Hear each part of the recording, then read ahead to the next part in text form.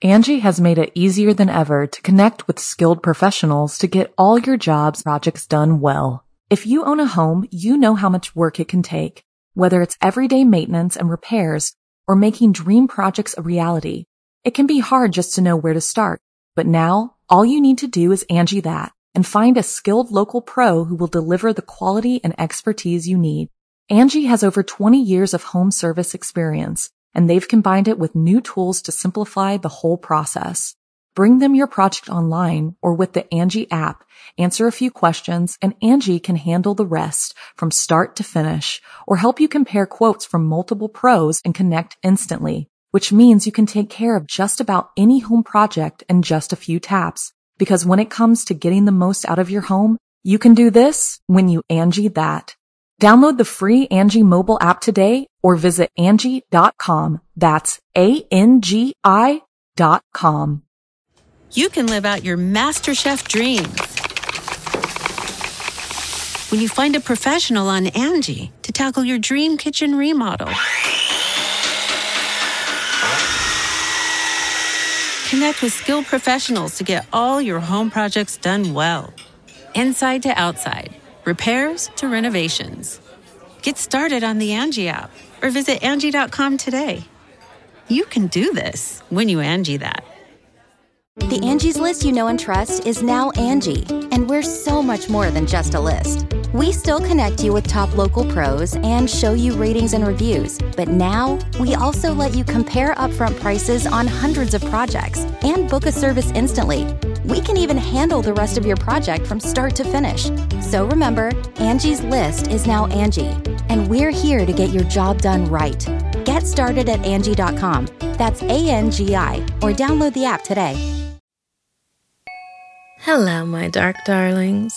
I'm Markia, and this is the Something Scary podcast. To our veteran listeners and those just voyaging into the dark with us for the first time, welcome. Krishna Janmashtami is an important Hindu celebration.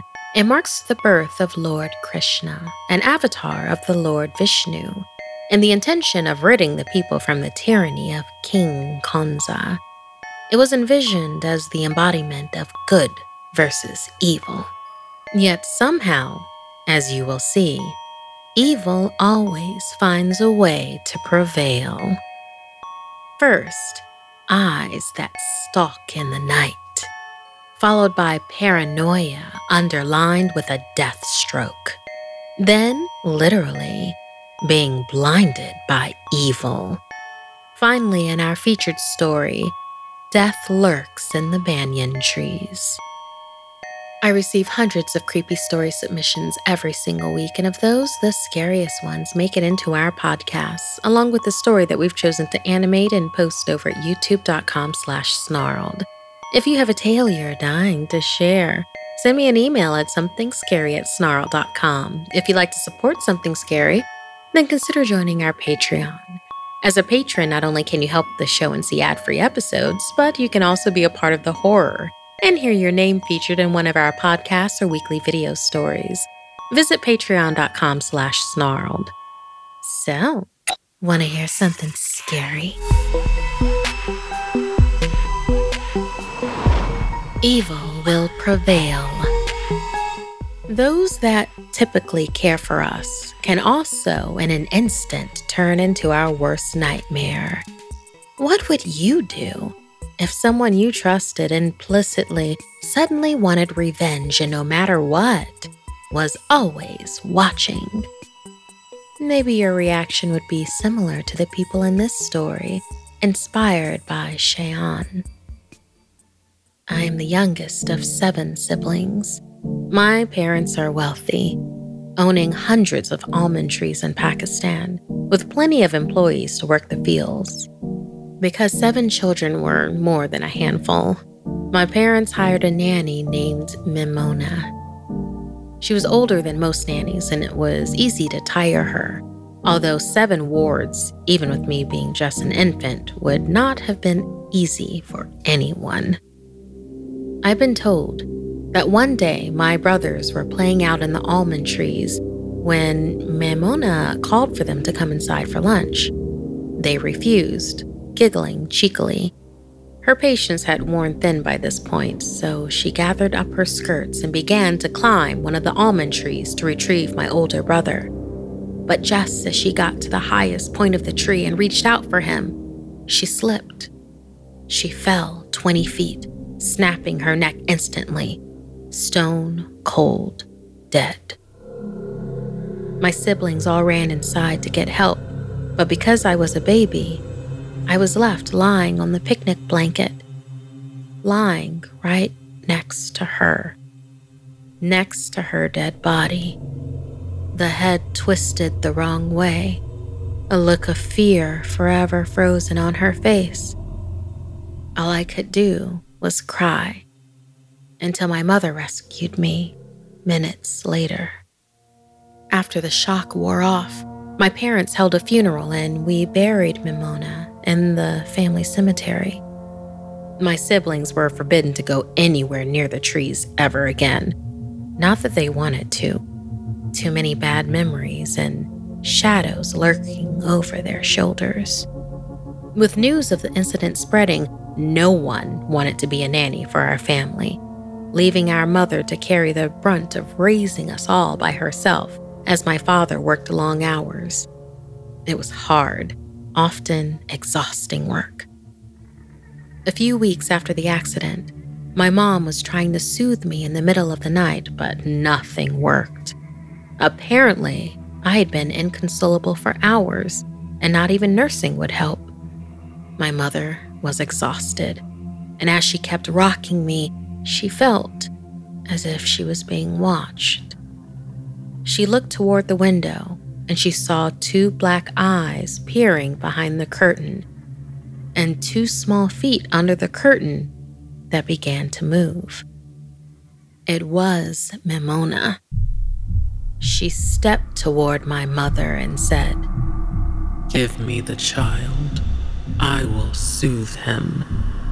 My mom thought she was seeing things. Mimona, suddenly inches from her face, repeated, "Give me the child. I will soothe him." But my mother ran to my father's side to tell him what happened. As my father was about to dismiss her, he saw Mimona in the hallway. He looked down to see her feet were backwards, something my mother hadn't noticed. Instinctively, my father knew that this was the spirit of someone who had unfinished business. And if she was asking for a child, her only intent could be to kill it. And she was likely to kill all of the children who had caused her death. Seeming to sense his wrath, the entity ran, my father becoming more enraged and giving chase, mother hot on his heels. He grabbed his knife, knowing he had to strip her of her hair, where the spirit keeps all of its power. Mimona raced outside and began to climb up the very tree where she died. But as my father reached for her, she pulled him up, her ethereal form belying her strength. She shot up the tree with him, precariously gripped in her hands. As my mother arrived, she cried out, begging Mimona to spare him.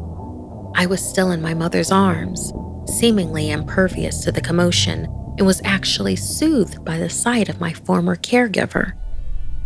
Pleading, my mom urged that killing my father wouldn't solve anything, that it would just send the spirit to purgatory, with then no way of righting the wrong. If Mimona continued with this horrible deed, killing an innocent man, there would never be a chance of redemption. Finally, the spirit agreed on one condition. For 7 generations, the children must be kept out of the trees, and she would be there, watching and waiting for just one of them to mess up. To this day, everyone in my extended family jokes about how this was just a story my parents made up to keep us kids out of the trees, ensuring we were safe and out of the way of the workers. But every now and then, in the middle of the night, when I look out onto the property, I swear I can see 2 black eyes staring back at me, watching, waiting. Thank you so much, Cheyenne, for sending us your story and inspiring this tale. It's interesting that siblings in the same house can have totally different experiences. Would you fear Memona, or would you have been comforted by her watchful eyes? She made a choice. She chose to be a spirit, to stay around with this family watching. Would you have made that choice? Or would you have made the choice of revenge, no matter what it would have cost you? Angie has made it easier than ever to connect with skilled professionals to get all your jobs projects done well. If you own a home, you know how much work it can take, whether it's everyday maintenance and repairs or making dream projects a reality. It can be hard just to know where to start, but now all you need to do is Angie that and find a skilled local pro who will deliver the quality and expertise you need. Angie has over 20 years of home service experience, and they've combined it with new tools to simplify the whole process. Bring them your project online or with the Angie app, answer a few questions, and Angie can handle the rest from start to finish, or help you compare quotes from multiple pros and connect instantly, which means you can take care of just about any home project in just a few taps. Because when it comes to getting the most out of your home, you can do this when you Angie that. Download the free Angie mobile app today or visit Angie.com. That's ANGI.com. You can live out your MasterChef dreams when you find a professional on Angie to tackle your dream kitchen remodel. Connect with skilled professionals to get all your home projects done well. Inside to outside, repairs to renovations. Get started on the Angie app or visit Angie.com today. You can do this when you Angie that. There's nothing better than having a supportive boss who treats you well. However, when your boss is too supportive, there might be reason for concern. Like in this story, inspired by Krishna. Aisha felt really good about the way things were going in her life. She and her boyfriend Jose had just moved into a new house, and she had just started a job. She loved her work. And to top it off, her new boss, Majid, was incredibly supportive of her. He even gave her a new Montfort pen as a welcoming gift. It was the most expensive pen she had ever owned. As Aisha was settling into her new place, she noticed that little things in her house were going missing. At first, it was some food from her fridge, and then her toothbrush, and then it was the Montfort pen that Majid had given her. She figured it was probably Jose and didn't think much about it. One evening, Aisha woke up in the middle of the night to the feeling that someone's eyes were on her. But when she turned on the light, the only thing she saw was Jose sleeping quietly next to her. This happened again when she was taking a shower. She was now beginning to feel uncomfortable, so she decided to install a camera in the hopes that she could prove to herself that she was just being paranoid. At the end of each week, she would fast forward through hours of footage, never finding any evidence that there was something or someone in her home. One evening, after a long day at work, Aisha decided to take a bath. As she closed her eyes and soaked in the bubbles, she could hear the sound of music playing on her record player. It wasn't Jose because he was out of town for business. Aisha got out of the bath, grabbed a kitchen knife, and slowly made her way into the living room. Her living room was empty, but her record player was on. She turned it off and decided to pour herself a drink to calm her nerves. As she opened the fridge for ice, the bloodied body of a rat fell out onto the floor. Since Jose was away, she hurriedly called Majid to come take a look around. Majid came over right away, but found nothing unusual. He thought that maybe the rat had somehow gotten caught in the fridge and died. If she felt uncomfortable, he said, he would be happy to sleep outside in his car. Aisha felt embarrassed and told him it wasn't necessary. She would be fine. Jose came home the following day and Aisha told him everything. He suggested that maybe stress from her job was getting to her, so he booked her a visit to a day spa. After a relaxing day at the spa, Aisha felt like a new person. However, when she got home, Jose was gone. His phone went straight to voicemail. Aisha waited for him to return. After 24 hours passed with no sign of Jose, she filed a missing persons report.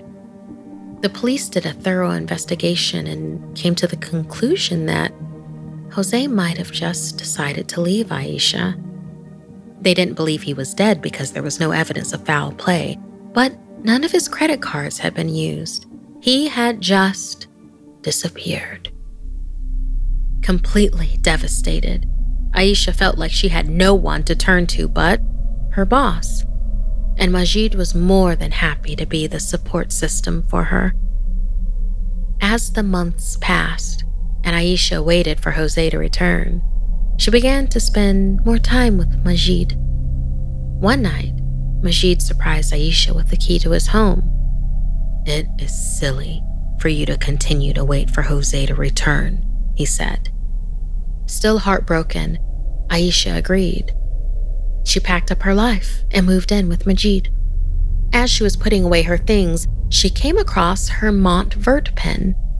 It was covered in what looked like dry, reddish dirt. Aisha asked him how he had found it, but Majid brushed it off without an explanation. Aisha's house sold quickly, and the new owners decided to knock it down and build a new one.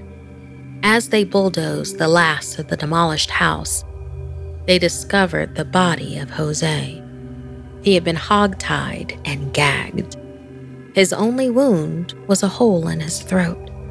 His neck was also stained dark with black ink. When Aisha was notified by the police of Jose's murder, they told her they had very little evidence except for the wound on Jose's neck. A stab wound from something perhaps like a small, strong rod or a pin. Aisha turned to Majid, who was sitting next to her. She then looked down at her pen. Aisha gasped and looked at Majid, but Majid only smiled. His same, friendly, supportive smile. Aisha couldn't help but wonder if the person she was now living with was a killer. Thank you so much, Krishna, for inspiring this tale for us. Listener, have you ever suspected anyone, or do you suspect anyone you know of being capable of murder? Would you be able to trust them? Would you dare to ask them if something mysterious and suspicious happened? Tell us your story at somethingscary@snarl.com.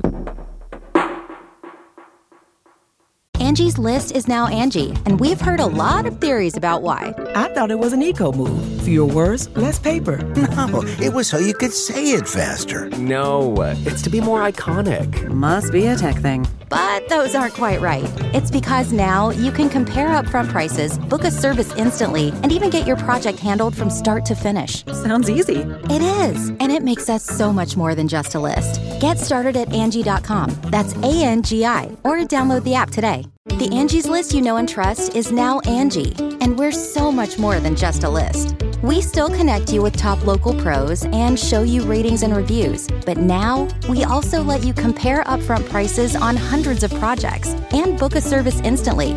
We can even handle the rest of your project from start to finish. So remember, Angie's List is now Angie, and we're here to get your job done right. Get started at Angie.com. That's ANGI, or download the app today. The country of India is filled with mysterious folklore. Dozens of towns are known for their mysticism, their magic, and occasionally their horror. But many believe it is the Nidhavan Temple in Vrindavan that has not only the most interesting story to tell, but the most horrifying, as in this story inspired by Uthithi. Nidhavan translates to treasure forest, but it is not gold and riches you'll find if you go looking. Instead, people have left the temple blind, deaf, and catatonic after simply laying eyes on the property. Or so the story goes. Centuries ago lived Lord Krishna, a god amongst his people. He lived to be 125 years old and was known for hosting nightly dance parties that started at 7 p.m. sharp.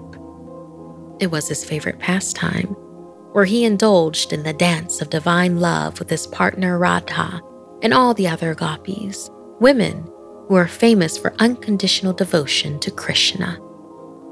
He had one rule, and that was that the people in attendance were invite only. No guests of friends or passerbys allowed.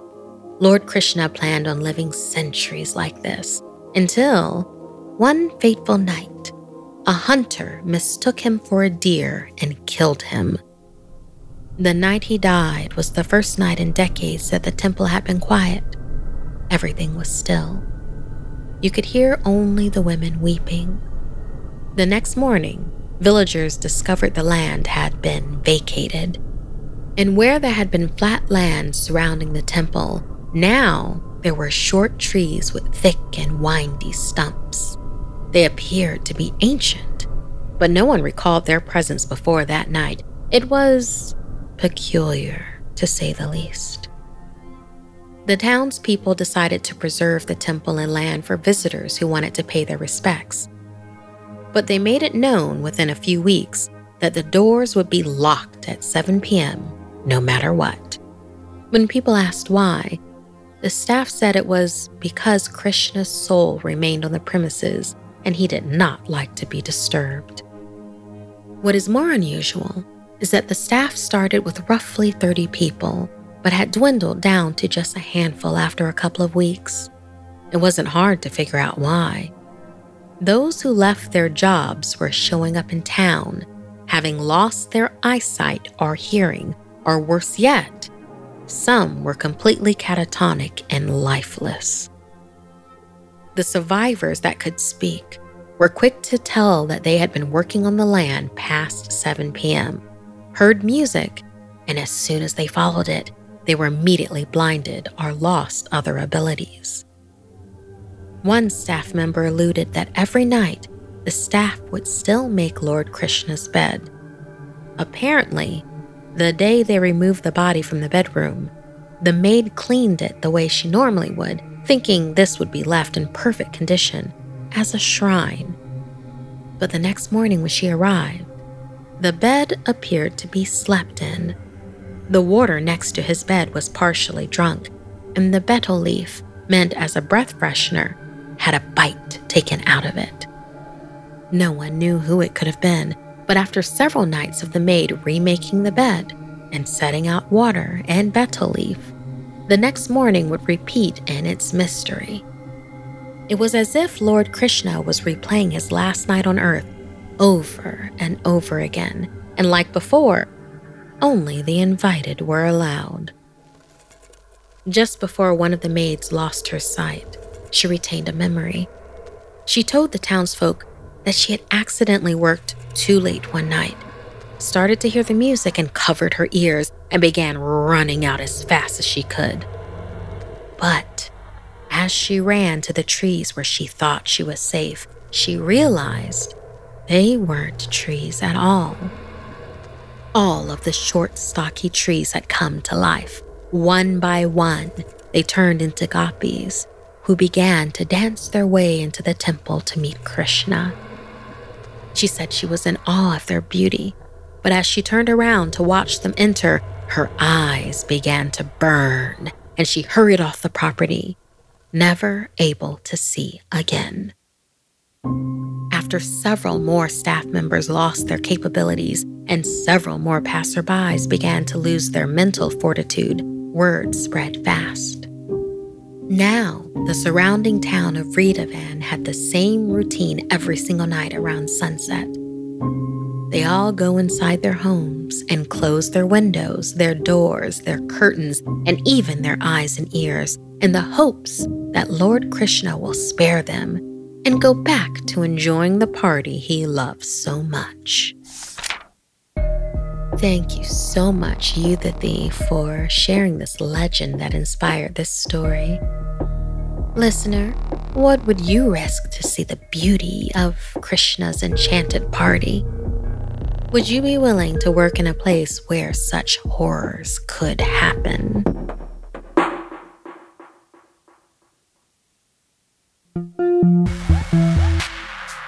The banyan tree is among the most venerated trees in India. For centuries, it has been likened to the shelter that God provides for his devotees.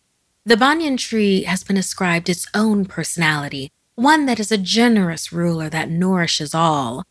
Unless you do not respect its power, then the great protector will quickly turn into the great destructor. A traditional Hindu wedding party spans 3 whole days. The ceremony takes place on the 3rd, lasting from dawn till dusk. So when my cousin announced her wedding would take place during the middle of my finals week in Dialpa, it wasn't ideal. I convinced my family to make the 11-hour trip without me. I'd pay for a driver to take me up for the last night of festivities. But even the best laid plans have a funny way of not quite turning out as you might hope. With my last exam finished, I rushed home. A car pulled up and out stepped Raj, an older man with colorful language, which I found amusing and helped pass the time. A few hours into the drive, we passed by a group of women tying red ribbons around some trees. I asked Raj if he knew what the ribbons represented, and he replied it was to ward off evil spirits, which are sometimes believed to reside in the banyan trees. The banyans often tricked travelers, sometimes appearing in seemingly solid form or orbs of blue light. I scoffed. Ghosts are for books and movies. There was no such thing as tree spirits, good or evil. Raj, however, disapproved of my reaction. I wouldn't be so cavalier. I've heard some messed up stories. You see one of those spirits. Well, let's just say they'll be the last thing you ever see. He hesitated for a moment, finally adding, it will be dark soon. I apologized. It seemed as though he knew more about the subject than he was letting on, and I didn't want to cause offense. A few more hours passed, and after the sun had set, I sensed Raj getting apprehensive. His hands gripped the steering wheel, paying more attention to the sides of the road than what lay ahead. Raj, everything okay? Silence. The hairs on the back of my neck began to prickle. Dense trees surrounded us. Fog rolled in from all around. I asked if we should pull over, and he shut me down immediately, stating that no matter what happens, I should stay in the vehicle. That was implicit. He repeated, stay inside the vehicle. I nodded. The wind buffeted against the car. We'd come too far to consider turning back. Grasping tightly onto the seat in front of me, something caught my eye up ahead in the middle of the road. Within a split second, I saw a figure. I screamed. Raj veered immediately off the side of the road, avoiding them, but landing us in a shallow ditch. Heart hammering, I peered outside. Visibility was poor. No sign of the mysterious figure to be had. I tried to open my door, but Raj startled me, shouting, "No!" He then stepped out to have a closer look. The wind slammed his door shut behind him, making us both jump. Appearing to see nothing, Raj tentatively headed back towards the vehicle. In that moment, A gust of insanely strong wind blew him into the side of the car. The force pushed against him like an unseen hand as he tried to move through it. Finally, he managed to almost claw his way back into the driver's seat, breathing hard. It took us both several moments to calm ourselves. None of what happened was explainable. "What the—" I started, but Raj cut me off, starting the car. He barely spoke again, but I could see he was trembling. Upon arrival, I rushed straight into the wedding, only to realize I had left the gift in the car. But although it was unlocked and the trunk open, there was no sign of Raj. I spotted him walking into the woods. I called out, but he seemed to be in a trance.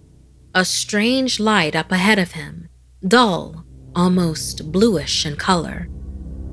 I couldn't follow him alone, so I headed back to rally the troops. My father demanded we wait until sunrise, that it wasn't safe. Eventually, we headed into the woods. Almost immediately, I heard a scream. My cousin had found Raj, slumped beneath the banyan tree. His eyes had been plucked out, his throat slit, the ground beneath him stained red. My family swears it must have been a wild animal. But what creature would do that? I know without a shadow of a doubt what happened. We didn't veer from a person on the road that night. It was a banyan spirit. It attached itself to Raj after he stepped out and encountered that unnatural wind. It followed us. I had witnessed him walking straight into the trap of the blue light, and the only reason I'm still alive is because I did what Raj instructed. I never got out of the car.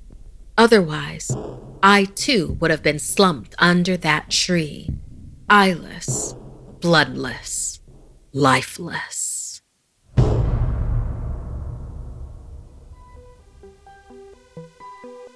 This week's podcast stories were edited by Markia McCarty, Janine Pipe, and Sarah Lukasiewicz.